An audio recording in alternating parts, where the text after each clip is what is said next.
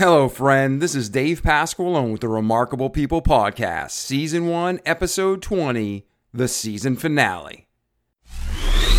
The Remarkable People Podcast. Check it out.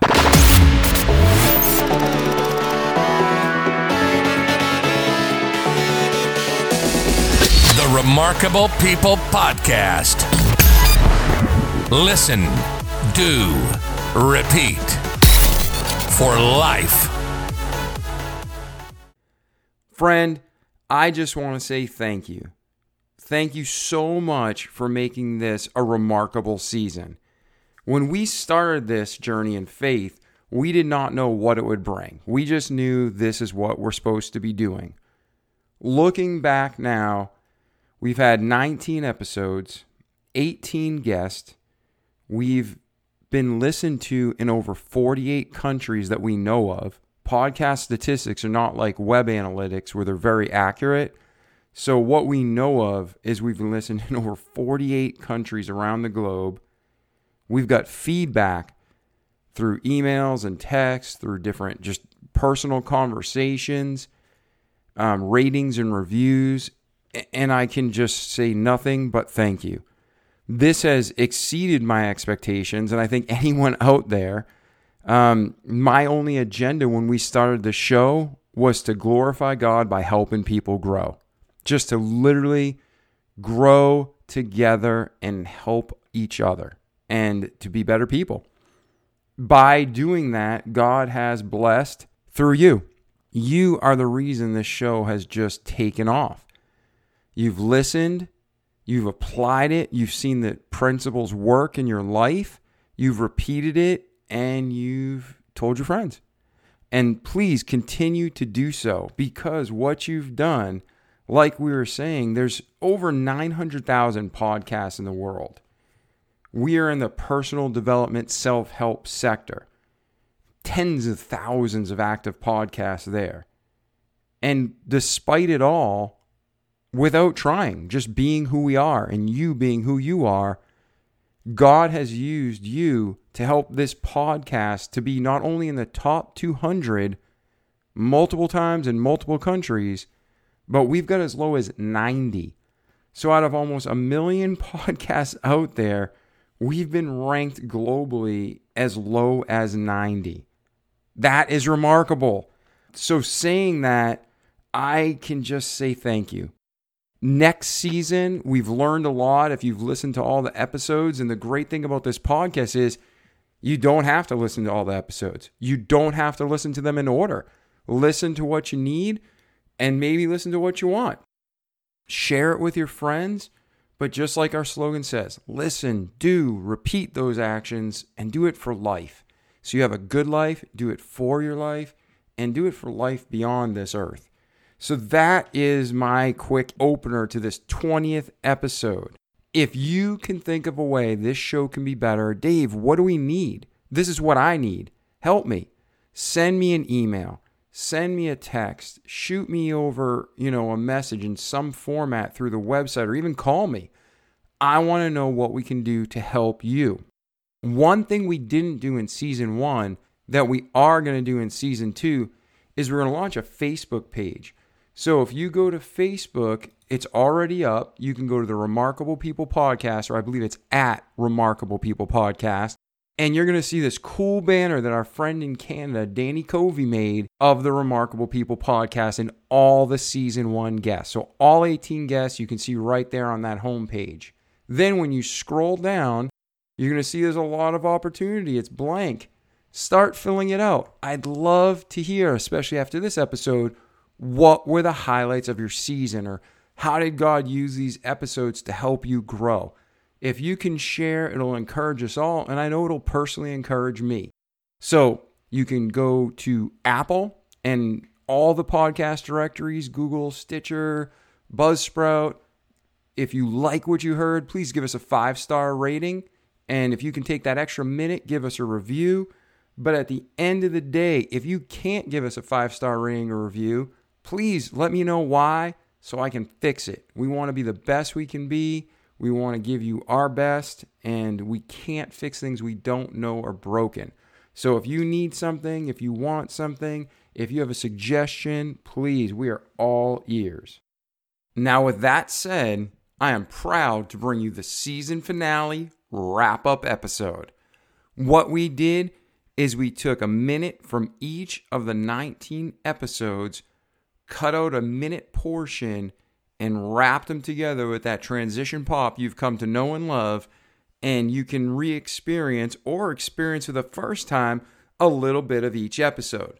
Then, if you want to go back and listen to them, they're done sequentially in order. So as you listen to the guests, it's episode 2, 3, 4, 5, 6, all the way up through episode 19.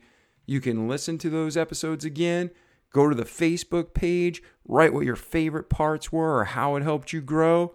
And man, that'll make us all excited and happy, and hopefully you are too. So this is Dave Pasqualone with episode 20 of the first season of the Remarkable People podcast. I thank God for you. I thank God for this show. And I hope this episode, even though it's just a wrap-up summary, hope it really helps you grow and you are pumped as I am for season 2. We got some very special and remarkable guests already lined up, already recorded, all ready to go. I really want to release them early, but I made a commitment to myself that we're going to drop this 20th episode, take 4 weeks to continue to prepare and record and line things up for a great season 2, then roll them out once a week as normal. So I'm going to stick to my guns, have to keep the self-discipline on myself, but trust me, season 1 was amazing, and season 2 is forming to be just as good or better. So check it out. Right now, enjoy season 1, episode 20. Go back and check out episodes 1 through 19, and then come back in 4 weeks for season 2, episode 1 of the Remarkable People podcast. And if you want to know when it's ready, go to our website at davidpasqualone.com or click the link in the show notes to subscribe to our once-a-week mailing list, so when a new episode drops, the first episode of season 1, or in between these next 4 weeks, it's maybe we're going to do a bonus episode or 2. But either way, whatever happens, that once-a-week mailing list won't spam you to death. It won't be shared with anybody, but it'll give you that gentle and loving reminder that, hey, a new episode's ready for you. So go to the website, davidpasqualone.com/RPP for Remarkable People Podcast. Sign up for the once-a-week mailing list, get your reminders, and enjoy the show. This is Dave Pasqualone with the Remarkable People Podcast. We love you. Thanks for listening. Now enjoy the show. All right, so it was the fall of 1989. A violent storm hit our tiny island to destroy everything in sight. Everything. We, like everyone else, was not prepared. I was 4 years old and just started going to school with my older sister Tamara, who was 6, and my little brother Thomas just made 2. The weather forecast assured the storm would lose power before getting down to the Lesser Antilles. It landed as a Category 5 hurricane with winds more than 160 miles per hour. And just for our audience, where are you talking about? Where are you The from? Virgin Islands, St. Thomas. Okay. Yes. I've read her website. I apologize for not Antilles. laying that out. That's okay. Interrupt the story anytime, Dave. Sorry. Okay, guys, back to the story. Unscripted. As I was growing up, my mom was in and out of rehabs and stuff like that. And while she was doing that, I'd stay with another relative, and I was all over the place. And but I remember being home with my mom, and sometimes I would wake up 2 or 3 o'clock in the morning, and something would say, "Go check on your mom," and either the house would have caught on fire because she left a stove on and food and it got caught on fire, or she'd be sleeping in bed and smoking a cigarette. Bam, there we go again. And you were young. Yeah, 5 years old. This is 5 years old. The year 2000, July 5th, it was a Tuesday, I think. And the holiday had just gone by, and we're back at work, and we turn on the software for the tax collector. And I'm getting depressed real quickly. I said, oh my God, I just spent $700,000. Where's the juice for the squeeze? There's no one's using it. Mm-hmm. All of a sudden, around 3 o'clock in the afternoon, bing, one transaction pops up on the screen. And I'm jumping up and down. A local businessman took the chance of using the internet to pay with his Visa card, his occupational license of about $29. And the fee I made on that at the time was about $2.20. And 40% of that $2.20 was my profit. It was about 85 cents or 90 cents a profit. Mm-hmm. I'm jumping up and down. I just made 90 cents. I'm all excited. I said, wait a minute. I just finished spending $700,000 and all I got was 90 cents for the transaction. It was all of a sudden, bing, another transaction. Bing, another transaction. If a year later, those bings added up to $150 million a day in transactions. But until that time, I suddenly was a single mom, homeless, with 5 children, going through my master's course, and I was a full-time teacher. So there wasn't a lot of time to think about necessarily writing the book, but I always expressed myself in my journals and in my daily devotions, in prayer and scripture study, so that we could continue to lead the family towards more and more light. And that story is something that a lot of other women can connect with. And so he's got this guy by his fingertips as the guy's just trying to yank and pull away. The guy gets away and he takes off. And so then Mark looks over at me. We've got eye contact now. And I'm like, what's up, man? He goes, that guy has your military ID, your SEAL ID. And so, man, I just blank out and I go after this guy down off that bench through the crowd, and I'm on him. And we get into it, right? And long story short, I wind up putting him in a rear naked chokehold. And I'm telling him, dude, drop my ID. Because he's got my military ID. He's got my SEAL team badge in his hand. And I was just fresh out of the Navy. I think that the terminal leave was like just wrapping up. And so he's not dropping it. And so now he's got these friends that come running up on me. We were at a party one time, and we'd bought quite a bit of cocaine, and it was the most that I'd ever done. And my heart started to feel like it was going to explode. Like it ached. Every beat I could feel. It felt like I was getting punched right in the heart. And I went to a buddy of mine, and I was like, man, my heart feels like it's going to burst. And he said, don't worry, man. He's like, just do some more. You'll be all right. Oh, that's great advice. That's exactly. And even as stoned and as drunk as I was, I remember specifically thinking, this guy's not my friend. That's the dumbest thing I've ever heard. Like, I felt like I was going to die. And you were probably very close. Right. I mean, it felt like I was about to have a massive heart attack. I mean, there was so much pain in my chest and pressure. And, that was the advice I got from my friend. So, She's in the accelerated program. Yeah, right. It really bothered me. So I ended up calling my sister. My greatest pleasure in life is to be surfing with my children. By far. Nothing even close. No car, no house, no, VIP, whatever, nothing. No sporting event that as a spectator, nothing. Nothing comes close. But like you said, the litmus test was what I did when it was you and that girl in line, right? I mean, well, you passed again. Okay, yeah, thank you. Congratulations. That means, hey, to me and to our listeners, character means more than any kind of credential. Mm-hmm. And that to me is, we're not going to die and God's going to be impressed with how much money we have. Yeah. He's going to be impressed with who we are and how we treat other people and how much we love him. Yeah. I mean, I don't know where you are politically, but a lot of people should be concerned about what God thinks at the end of their life. Oh, yeah. So rock bottom for me was probably six months after my son was born, I was on my front deck holding him in my arms, and he was crying. I just didn't know how to make him happy. Emotionally, I was drained, exhausted. There was nothing left in the tank. I just felt worthless as a husband, a father, a human being. My brain went for looking for an escape. So suicide was a lot on my mind at that time, where your brain just looks for that out. How can I make this better? And that was the only out I could see at the time. And so that was really rock bottom for me. I'm glad you didn't listen to those bad thoughts, man. Me too. Yeah.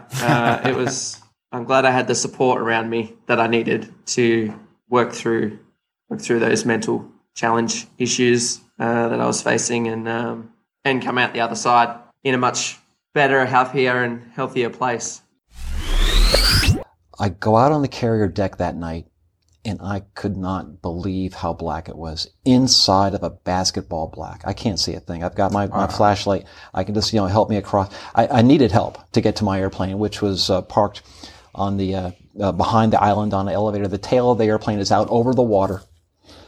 And it was just something I had never experienced. And you can smell your own fear. This is adrenaline or whatever it is. And I'd never smelled it on me before, but I could smell it. Mm-hmm. I was afraid. I'm not sure scared, but I think certainly that there was fear. So I climb up in the cockpit, and I'm strapping in, and I'm 24 years old, and I'm strapping in, and there's a sailor next to me, and he's helped me strap in as they do. And I muttered to him, like, I can't believe I'm doing this. And he was younger than me. He said, "Sir, you're going to be fine." When you were a child, did you ever feel as though you were the outsider? Like, what's wrong with me? Why isn't anybody else thinking this way? Yes. Like, why is this okay to everybody, but not to me? But not to me. Absolutely. I was the outsider, and I was treated like the outsider. I can't remember what the word I used. The square. You're so scared. Just go take the bike. Yeah, hey, we're going over here and going to do you want to go? No, I'm good. You know what I mean? Yep. So I kind of was the outsider. And here's the thing. Think about this. That doesn't change when you become an adult. Mm-hmm. You can still be the outsider. When you want to do the right things, unfortunately, sometimes in our society, you're the outsider. When you want to stay home and read a book, you're the outsider. When you don't want to go to the party on a Friday night or a Saturday night because you're trying to build a business, you're the outsider. Mm-hmm. So you can't be worried about what other people think of you. When you're focused, you've got a dream and you've got a roadmap in order to get to that. So we talk about kids, man, it happens as well when you're an adult. So don't worry about being the outsider. The difference between self-care and selfish? Yes. Because it's real, it's important. Mm-hmm. And like you said, if we don't take care of ourselves, we can't take care of other people. Yes. That doesn't mean be a selfish pig and do everything for yourself. Don't misinterpret. But let Jill explain to you the difference between self-care and selfish. Okay. My body is a temple for God. Mm-hmm. I need to take care of that temple. That means I eat right. I drink water. I exercise. I take time to take care of my mental and emotional health with it, journaling, praying through the Psalms, taking time to worship, doing good deeds for others. That's part of self-care for me because that gives me a happy. But they didn't know the extent to which I dealt with a lot of this stuff because I would hide it at home because there was shame involved. Mm-hmm. Because I believe because of these insecurities and because of things that people said about me that I was someone who is wrong. And that's the classic definition of shame, by the way, is you take that on as somebody that is wrong. This is who I am. And so I was so afraid of them figuring that out, realizing that nobody liked me at school. Nobody wanted to be friends with me. I was so embarrassed about that I didn't let them in on it. For an example, I would not tell my mom on days that parents were invited to school. Special parties, class things, parent days. Oh, wow. I would keep that from her so that she couldn't come in and see me in my pitiful condition, see me all alone, see me so shy, nobody wanting to talk to me. And she used to think that I was embarrassed of her. I remember I'm in the operating room and I'm waiting to be, for them to start, put me to sleep. And I remember I'm reading you remember WWF? I'm reading a WWF magazine. World Wildlife Foundation. No, just kidding. The other WWF. The World Wrestling Federation back then. So I remember I'm reading WWF Wrestling magazine, and it hit me. This could be the last thing I ever read. And then I'm thinking, do I know where I'm going? If I'm dead in a few minutes, if I were to pass away, am I positive I know where I'm going? And it sounds morbid, but I think it's good in a way just to be confronted with the reality of that, to have that certainty. I encourage you to take what's called the mirror test. The mirror test is, instead of just shaving in the morning, gentlemen, or ladies, when you're putting your makeup on, look at your eyes, look at yourself in the mirror. And what you see right now is how you're going to be 3 years, 5 years, 10 years from now, except you'll have aged. But you're basically going to be the same person. Your personality, your thoughts and things, except for three things: the people you meet, the places you go, and the books you read. Now, with the computer age, it's also any material you take in, not just books. Yes. But the people you meet, hang around good people. Hang around people that bring out the best in you, people they bring out the better in you when you're with them, and you bring out the better in them. Hang around good people, because that's one of the three things that influences who you are. And the places you go, don't go to sleazy places. Don't go to places that you shouldn't. You know where you should go and where you shouldn't. And so go to good places. And number three. And what I was going through was not okay. And he was getting me to the point of saying, I have to deal with the emotions. I have to deal with how I'm feeling. In order for us to have any hope of recovery, I had to be honest. And I wasn't being honest. I was hiding. Let's just put it out there. I was hiding. Because you were in pain. I was in pain. And the human reaction is to hide. But what do we all need to do in every area is go truth. Go to truth. Light. Well, and I was also afraid, and this came out after I tell you what the results of the test were. I was afraid that if I opened up in any way, that I would never recover. That was what was holding me back. So when you're trying to think about what's a need versus a want, the first thing that comes to mind is social settings. So I realized pretty early on that I could go somewhere and hang out with my friends, but not buy anything when we went out to eat. Like I would stop by the grocery store and grab a Power Bar for $2 when we would go out to eat with our friends, and our friends would, spend $30 on a meal or whatever. And we just tried to make it not awkward as possible, but we were just on a mission to pay off that debt. And so there's little things like that add up over time. And so I think that there's an awareness of like, hey, do we have to, it's like, oh, we have to spend money to go out to eat with our family or our friends or whatever. It's like, no, you don't have to. That's not really a have to thing. You just feel pressure to actually appear normal and do what normal people do, which is go out to eat or whatever. Well, people are in debt, so let's not do that. Yeah, right. And then there were the guys that would go do neighborhood Bible time, and I just remember my brother had done it, and I saw a huge difference in his skills and abilities with people and with public speaking and leadership and all these things. I mean, I saw a dramatic difference with my brother, who was a fairly introverted person. And then he goes on this neighborhood Bible time thing, gets this intensive training, is out all across the country, and comes back and literally he was a changed person. And so I'm looking at that going, this is something I want, and I want to be able to be a part of that. And then as I started to, explore it, I started to realize there was this whole club, and club's probably an overstatement, but there was a a network of men who had done this and other students who had done it. And it was always the people that like, they were really great guys. Yep, exactly. The best of the best. Yeah, they were like the best of the best guys. And it's like, I'm like, okay, so like, I got to get some of that. Somebody from nowhere with nothing to give and no name, God's used me under the instruction of Brother Holmshire to learn and literally changed my life. It's been a great 19 years. Yeah, and that's something Noah and I were talking about. God uses Bible time to reach people. You know, we used to say winning the head, the heart, and the home to Christ and his church, but it changes all of us. It changes us as the director. It changes us as the evangelist. It changes us as the kids just going through the program, the parents. One thing that you said was amazing, and pastors, if you're listening, church workers, if you're listening, Larry said the first year he had 200, the second year 600, the third year 1,000. Bible time is never going to tell you that the ministry is easy or it's simple and, you know, we do all the work. For a proper rally to go off, it takes effort. But with that effort is huge fruit and reward. And as Christians, that's what we're supposed to be doing. Mike, that's a real interesting story. Can I ask you a question? And I said, sure.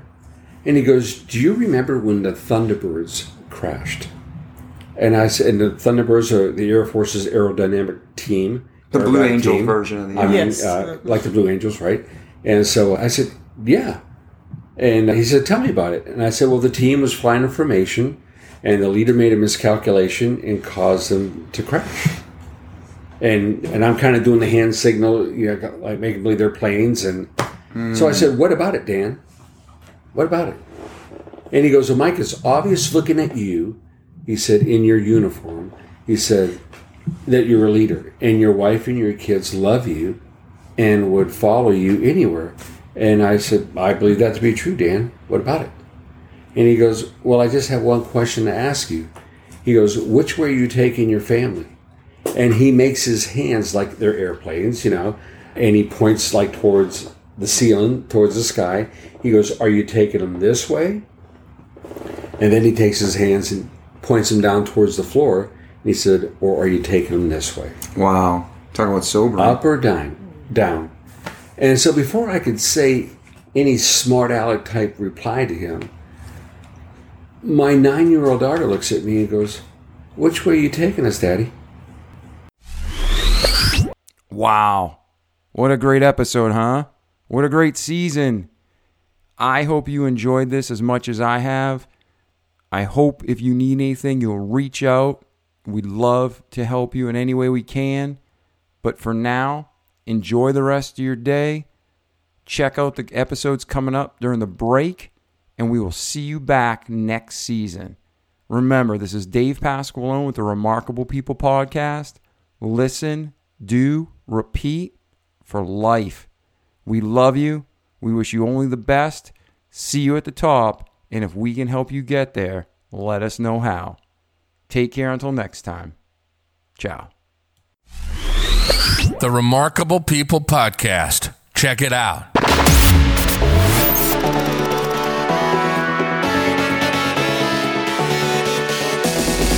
The Remarkable People Podcast.